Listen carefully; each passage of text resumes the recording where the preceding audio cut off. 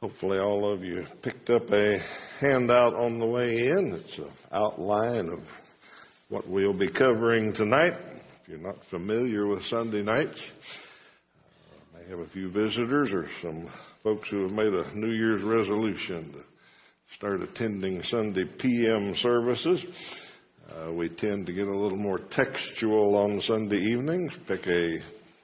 For years we did just a book of the Bible and went into it in detail, and lately we've been doing more of a topical study, but staying in the text a lot more than we do on Sunday mornings. So that's what we're doing this year, is a series called Training with the 12, and we'll stay in the Bible quite a bit. If you picked your handout up, you've been here long enough, you wonder what color that is. Somebody said it was orange. Not orange, it's Training Tangerine. And we keep track of things that way, and we've had a number of good ones and bad ones over the years. Some of them are easier to do than others. Back when we were doing just books, it was easy. Romans Raspberry was easy. Galatians Gold and things like that, but some were a little tougher. But this is Training Tangerine, and hopefully we'll learn something about training with the 12. All right, turn your minds to kind of a hard thing to imagine here. What if you were one of Jesus' closest friends? Just imagine traveling with him. That's what the apostles did. They were his friends. They followed him. They were his disciples. And they spent 24/7 with him. Imagine that. Imagine sitting around the campfire with him at night after he had been in the city battling with the Pharisees or something. Of course, Jesus selected them to train. He had a job for them. He needed them to start the church. He wasn't going to be around long. He was setting the stage for the kingdom to come, and he was going to let them introduce it after he went back to heaven. So he had to train them for that, had to get them ready for that. And as we'll learn in the next few weeks, they were nothing if not ordinary men to handle such a huge job. He didn't have very long to do it either. He only had a couple of years, really. I said less than 3 in your handout here, but it was probably quite a bit less than 3, probably closer to 2. Nobody knows exactly the time frame of Jesus' ministry. I think it was probably closer to 4 years than 3. But even then, he didn't pick the 12. He didn't identify the 12 until about halfway through his earthly ministry. So he had probably around 2 years to travel with them and teach them and let them watch him and see him in action. So I thought of that 2 years and the training that went on. I thought that'd be kind of like a 2-year family camp. You know, we go off to family camp for 2 or 3 days, and we study together. We talk about a topic. We discuss it when we've got free time. Yeah, we play a little in between, and I don't know how much the apostles played. We're not told much about that. But they spent all that time talking about things of the kingdom, following Jesus, him right there by their side for 2 years. Now, if you can imagine that, if you can think about that, your first thought is kind of like mine, is, boy, I would really be something if I did that. You know, I'd have it figured out. I would ask him all the questions I wanted to know, and I would be prepared, and I'd understand what he was teaching, and boy, I'd be an outstanding disciple. Would you really? Because you see, the 12 didn't do so good sometimes. The 12 had that opportunity, and they didn't figure it out sometimes. And we're going to see lots of examples as we go through where they were a little bit hard-headed, if you will. Maybe we'd have been great disciples if we had that experience, but we didn't have that experience. Now, we've got something pretty close to it. We've got recorded from 4 different viewpoints what went on in those couple of years. We've got recorded from 4 different people what Jesus talked about, what the apostles, how they responded, how they reacted to him, how he reacted to them, how they followed his promises and sometimes didn't. Whether we have that firsthand experience, we've got a chance to sit by the campfire. And that's kind of what we want to do this year. On Sunday evenings is we'll come together every Sunday night at 6 and we'll pick a different, well, not every week because some will take us longer, but we'll pick a topic, not an event. We're not going to do it chronologically because he jumped back and forth on his teaching, but we'll pick a topic that he taught them, that he trained them in. And we'll look through all the scriptures where he commented on that, or they commented on it, or something came up with dealing with the crowd. Taught them something about that. And we'll see if we can learn to ask some of the questions that they ask, and hopefully some new ones, and sit around the campfire and ask Rabbi, what did that mean? Because they had to ask that sometimes. Let's turn over to Matthew 16. Those of you unfamiliar with Sunday nights, we have a little higher standards for those who attend on Sunday nights. You should be able to find Matthew 16 in your Bible. If you don't have your Bible, there's one in front of you. We are going to spend quite a bit of time in textual studies, and on some of them, if I want to emphasize the total comments through a bunch of books, I might print them out on your handout for you so they're closer together. But most of the time we'll be able to find a good passage like this one is found in Matthew 16, and it's also over in Mark 8. But it's almost identical, almost exactly the same story. So let's look at it from Matthew 16 and see if we can just get a feel for how this might work this year. All right. Now imagine yourself traveling with Jesus. In fact, I'm going to say a little later that I want us to think about being apostle number 13. So you're with them here.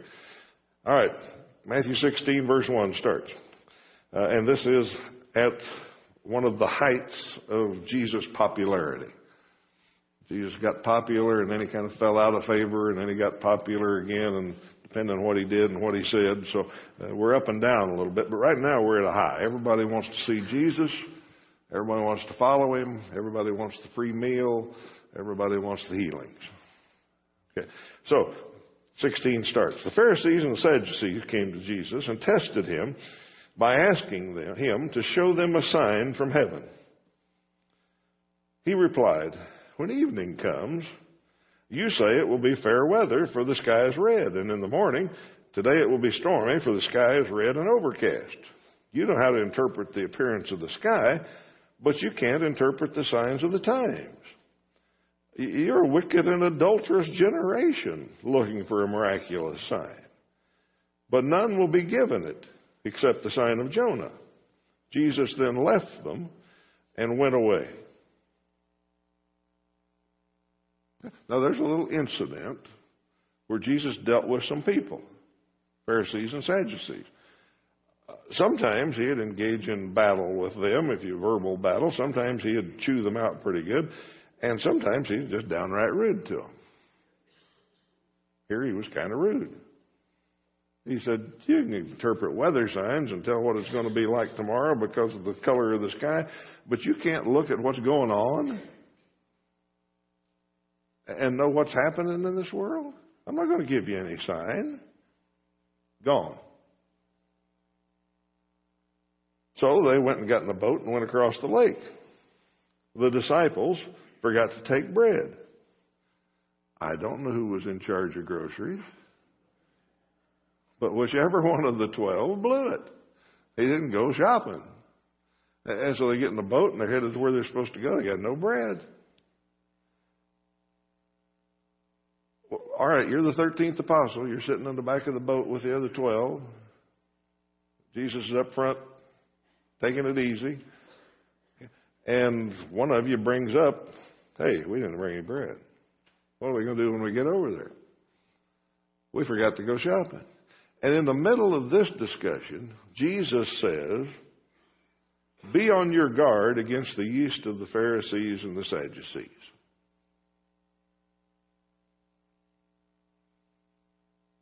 And I assume that Jesus sat around and thought a lot.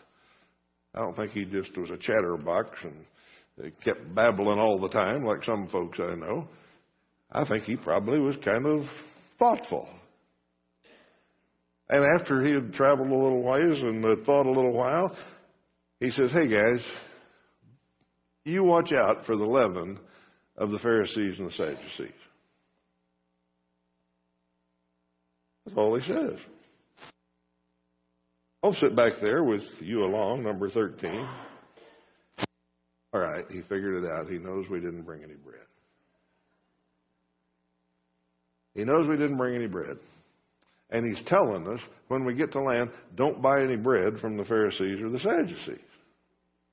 There's something wrong with their bread. He can hear them talking back there. So aware of their discussion, Jesus, you have little faith. Why are you talking among yourselves about having? Don't you understand? In summary, don't you remember the last few days I've been feeding people with not much. 5 loaves fed thousands. 7 loaves fed 4,000. How many baskets did you get back? I mean, he's pouring it on them here. How many baskets of bread did you pick up when we started with 5 loaves? And you're worried about not having any bread? And then he repeats, but be on your guard against the yeast of the Pharisees and the Sadducees. And then they understood that he was not telling them to guard against the yeast used in bread, but against the teaching of the Pharisees and the Sadducees. Okay, just in that one little story, what was Jesus training them about? Okay. Now we'll put it in a bigger context when we get to that passage, and sometime middle of the year or so we'll get around to that one. But there's a little piece where we'll take that kind of thing with other places where he taught them about it and see if we can figure out what he was talking about, what he was training them about. Okay, we'll come back to that passage in just a little while, but let me tell you where this came from, and some of you who are heavy readers might want to buy the books. I don't know. The main book that inspired this series is called The Training of the 12. I think I did a class on it a decade or two ago. It's by a guy named Alexander Bowman Bruce, and he is just as Scottish as his name is. Lived back in the 1800s and taught at the Free Church College in Glasgow. He was a preacher for many years and then went to be a professor. I thought when I was reading through the foreword this afternoon, thinking about he might have known the Campbells before they came to America. Quite possible, as close as things were there in Scotland. Anyhow, he wrote this back in 1871. And in 1979, not too many years ago, a group of men decided we ought to republish some of the Christian classics, some of the great books that were written through the years that are out of print now and hard to get and all that. And one of the first ones they picked was The Training of the 12. It's widely considered to be a Christian classic, if you will, because of Bruce's research and reasoning and the way he writes about things.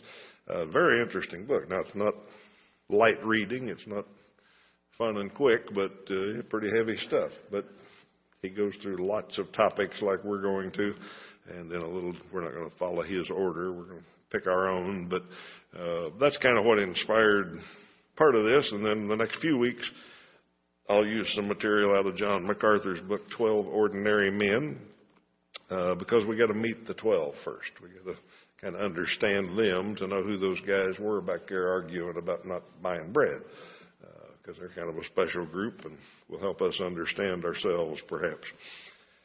The goals of this study I put down. First, we want to learn enough about the apostles to know who was being trained. We're not just we don't want you to memorize details about Peter, Andrew, James, and John, and all that. You don't even have to learn all 12 of their names if you don't want to. But who they are and their backgrounds and where they came from and all that. I want to be sure that we learn enough of that to know who was being trained and some of their problems, probably, once we understand them. Then we want to study what Jesus taught them.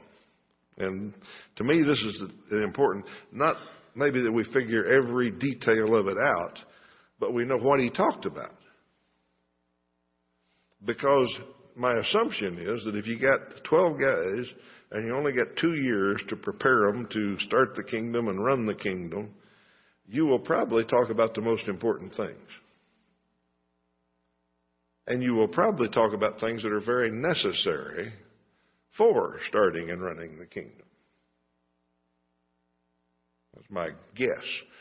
I guess that or think that because I've had a few interns over the past few years around here. We'd get an intern from a preaching college, and some of you were here when we did that, and they worked with us for a year. Well, they kind of followed me around, not 24/7, but they followed me around when we were at work or when we went to a funeral or went to the hospital or did something like that. And as I told them things and tried to teach them things and tried to train them about being a pulpit minister, I kind of focused on the most important stuff. Yeah, and a lot of things I didn't bother them with. They can figure that out. But we only got so much time, so let's talk about really important things. And let's talk about the things that are really, really necessary to doing what you have to do. So I think if we understand what he taught them, and a big part of that is what he didn't talk about, we'll find out what's important. There's a whole lot of things we get all exercised about Jesus didn't even mention. He didn't bring it up. He didn't tell them to worry about that. He trained them in the important things, the necessary things. And then finally, if we really get good at this, we'll be able to think at the same time, what do I do with this? What if I was there? What if I was number 13? What question would I have asked?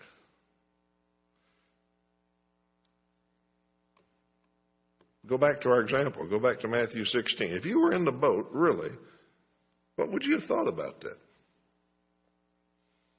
You just watched him get mad, if you will, at the Pharisees.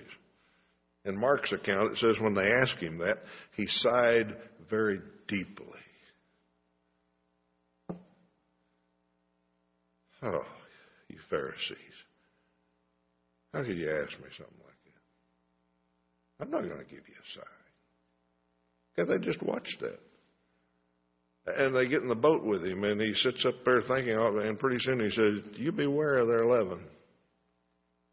And what's he trying to teach them here? What would you have asked about that? So that's where we want to get, is thinking about what we would do with it. I don't know how much the 12 understood what they were going to have to do. After, because his death shook them up. They weren't ready for that. They didn't understand it. They all scattered and into hiding. But after he came back, and I'm sure they talked a little bit more about things, but after a few months or so in Jerusalem, they went everywhere. Okay? Philip went one place, Matthew went another, Peter went another. Peter ended up in Rome and probably got crucified. You're number 13. You got sent to Kansas in 2015 So what are you supposed to do with this stuff? If he's training us and we're learning from him, what are we supposed to do with this stuff? I mean, just keep going through that thought. Is there anybody today that wants signs and fun and food? Anybody after that these days in our world? Are there any religious people that sell poisoned bread? What was the Pharisees' poisoned bread? What was he trying to tell them? Okay.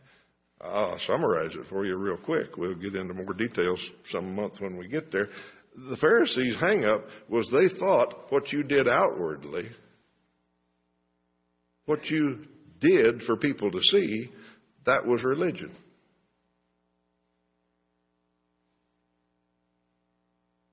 That was their thing. They didn't understand who God was, what he wanted. They were a whole lot more hung up on how you worshiped and how you prayed and how you did this and how you did that instead of who. And what did Jesus say? That's poisoned bread. You got to beware of that. Yeah. So hopefully we can keep taking it down through till 2015 and learn a little bit out of this study. Okay, let's talk about the 12 just real briefly as we wrap up. First of all, I think it's important to understand how they got to be apostles. Sometimes we read the story or tell it in Sunday school that Jesus just took one afternoon and ran around and grabbed 12 guys. You fishermen, come with me. You tax collector, come with me. We're going to go fish for men. That wasn't the way it worked. There were kind of three stages there. The stage one that I put down on your handout is that most of them were believers in Jesus pretty early. And John talked to a lot. A lot of them were friends with John the Baptist. They talked to him. They figured out who Jesus was. And they'd show up occasionally and hang out with Jesus. Okay? They still had to work. They still had to make a living, most of them. But when there was a Passover sometimes or a wedding feast or something like that, some of them would show up and be with Jesus for a while. Okay? So just occasionally they'd get together with him.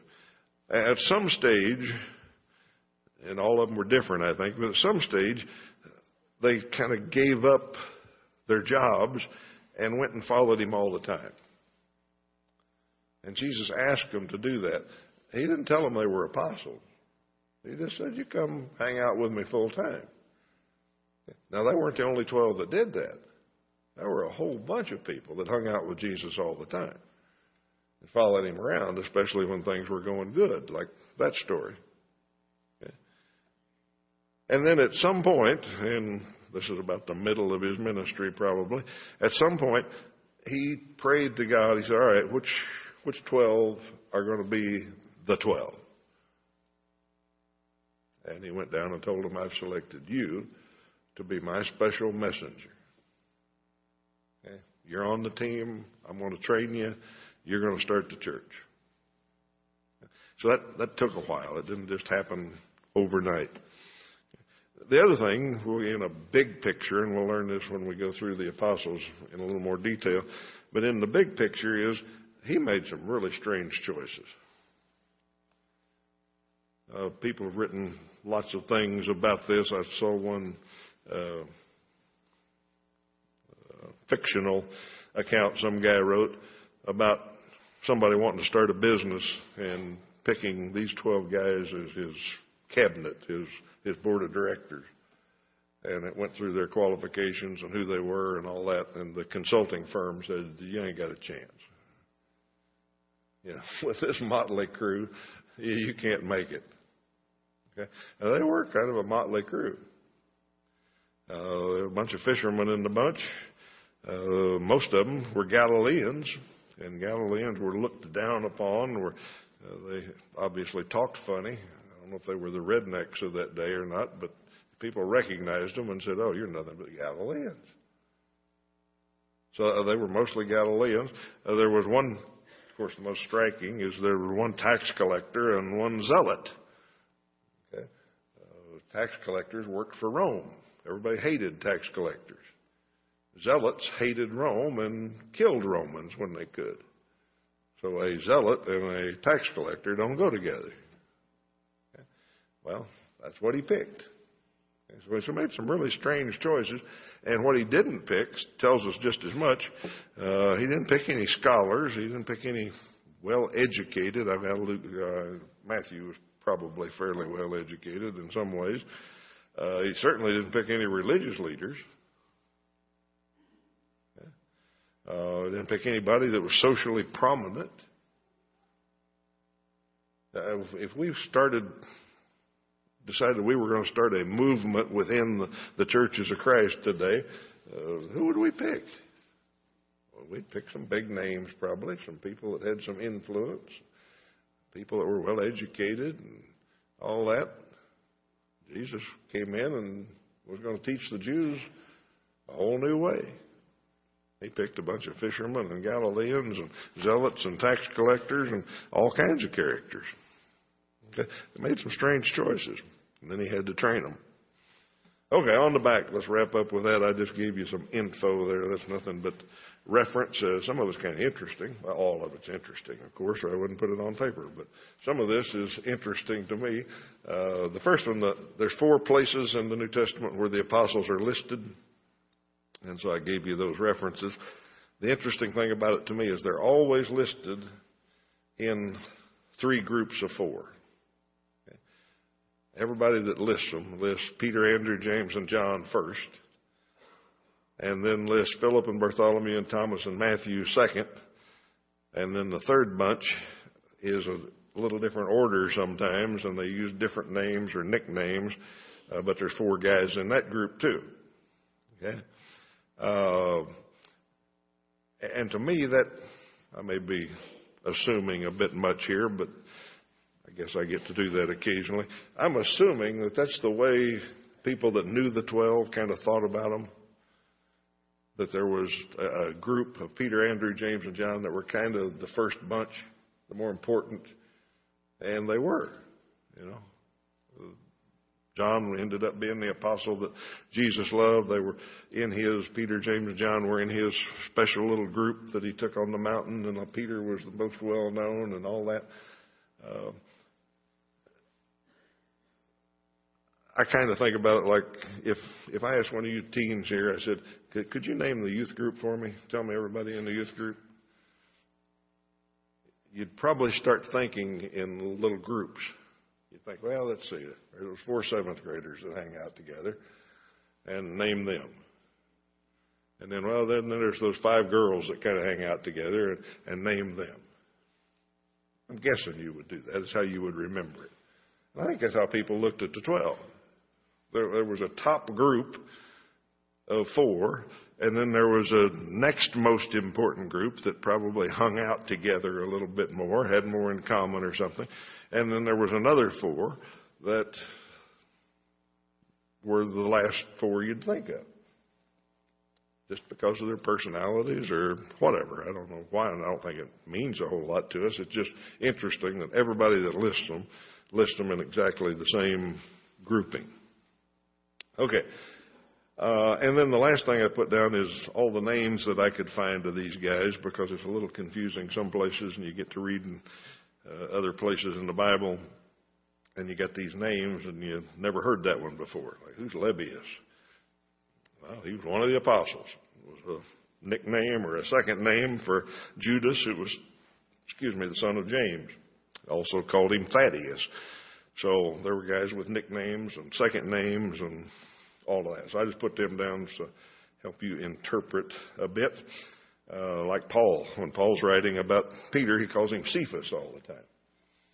If you didn't know that, you might not know who Cephas is. But Cephas was a nickname.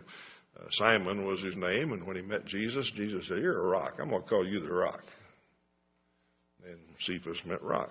So anyhow, that's all the names and all the double names that I could find. No big secrets in there, a couple of interesting things. Thomas was a twin, evidently. Also called him Didymus. Had a twin that we don't know anything about. James the Less, I always kind of feel sorry for him. My thought is that James of James and John, the son of thunder, he was kind of big James. This guy was kind of little James. They called him James the Less. I guess he put up with it, but interesting dynamics, I'm sure, in these 12. So hopefully that'll help you figure out who's who. Judas, they called him the man of Kerioth because he wasn't a Galilean, and that's shortened down to Iscariot is his nickname or title. So Judas Iscariot was from a different place than the rest of them. All right. We're going to take the next couple of weeks, and I don't know if it'll take us 2, 3, or 4. It depends how detailed I get and how fast we go. I don't want to spend all year on it, but 2 to 4 weeks we're going to go through the 12. Obviously, Peter will take a little longer than Lebbeus, but we're going to tell you some things about the 12 so that we, like I said, understand them and understand some of their problems in getting along and understanding Jesus. Then after we understand who they are, have made pretty good friends with them, we'll hit the road with them and travel with Jesus the rest of the year. So hopefully this will be an interesting study for you. I'm looking forward to it and hope that you find it interesting enough to come back and bring your Bible next week. Lesson is yours. If you need to respond in any way tonight, we'd be happy to help you. I'll be here at the front to receive you. If you need to tell us something or ask for prayers of this family, we're here together to do that. Let's stand and sing. And if you need to come, come.